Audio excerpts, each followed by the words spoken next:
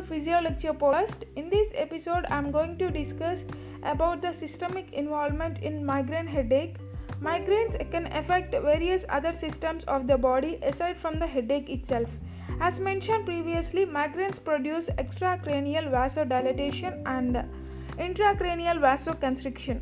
This vasoconstriction, along with the cortical spreading depression, can have various effects on vision and hearing. The most common effects of migraine with aura is the scintillating scotoma, and many migrainists with or without aura have a hypersensitivity to light and sound. This is why generally seek a quiet, dark environment to lie down. The extracranial vasodilatation can affect the functions with the migraine, specifically the locus coeruleus and nucleus raphe.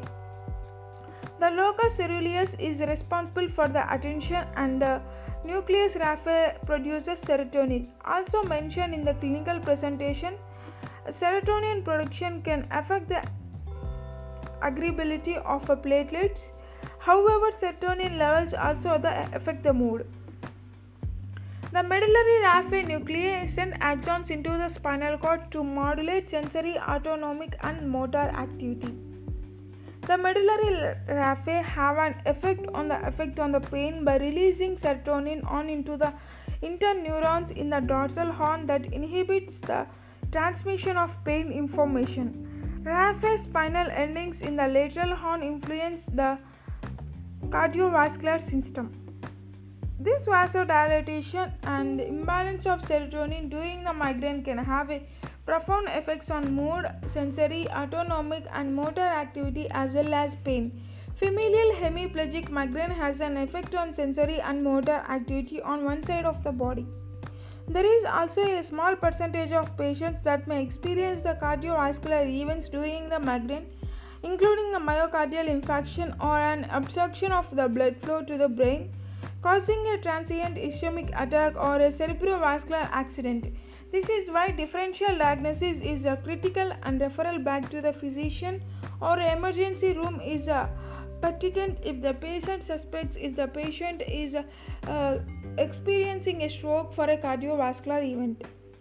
The ascending reticular activating system is located in the brain system, and the brainstem is responsible for regulating the consciousness and is located in the reticular formation of the brainstem. Generally, the migrainier will lie down and rest, and sleep can resolve the symptoms of the migraine. The vestibular nuclei are located in the brainstem at the cerebropolitan angle.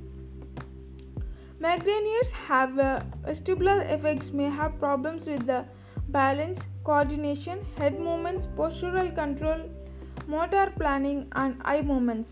Migrainiers may also have a difficulty in concentrating. The musculoskeletal system can also be affected, specifically in the cervical spine. It is common for migraine headache sufferers to have increased muscular tone in the suboccipital and paraspinal musculature, as well as an underlying cervical dysfunction that may occur at the same time as the migraine must be addressed. With the familial hemiplegic migraine, they may have a weakness in their extremities and also can be addressed with physical therapy. Many migrainiers have an intolerance to a certain amount of physical activity. Again, this can also be addressed with the physical therapy. Other symptoms may be affected via the medication that is prescribed depending on the dosage, how long the patient has been taking the medication, and on any interactions from taking multiple medications for various other conditions the patient may also have in addition to migraine.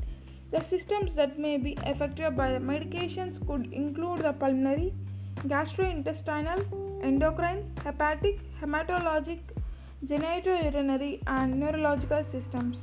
It is recommended that these patients are monitored by their physician or a pharmacist to monitor adverse side effects and potentially serious drug interaction effects. Thank you.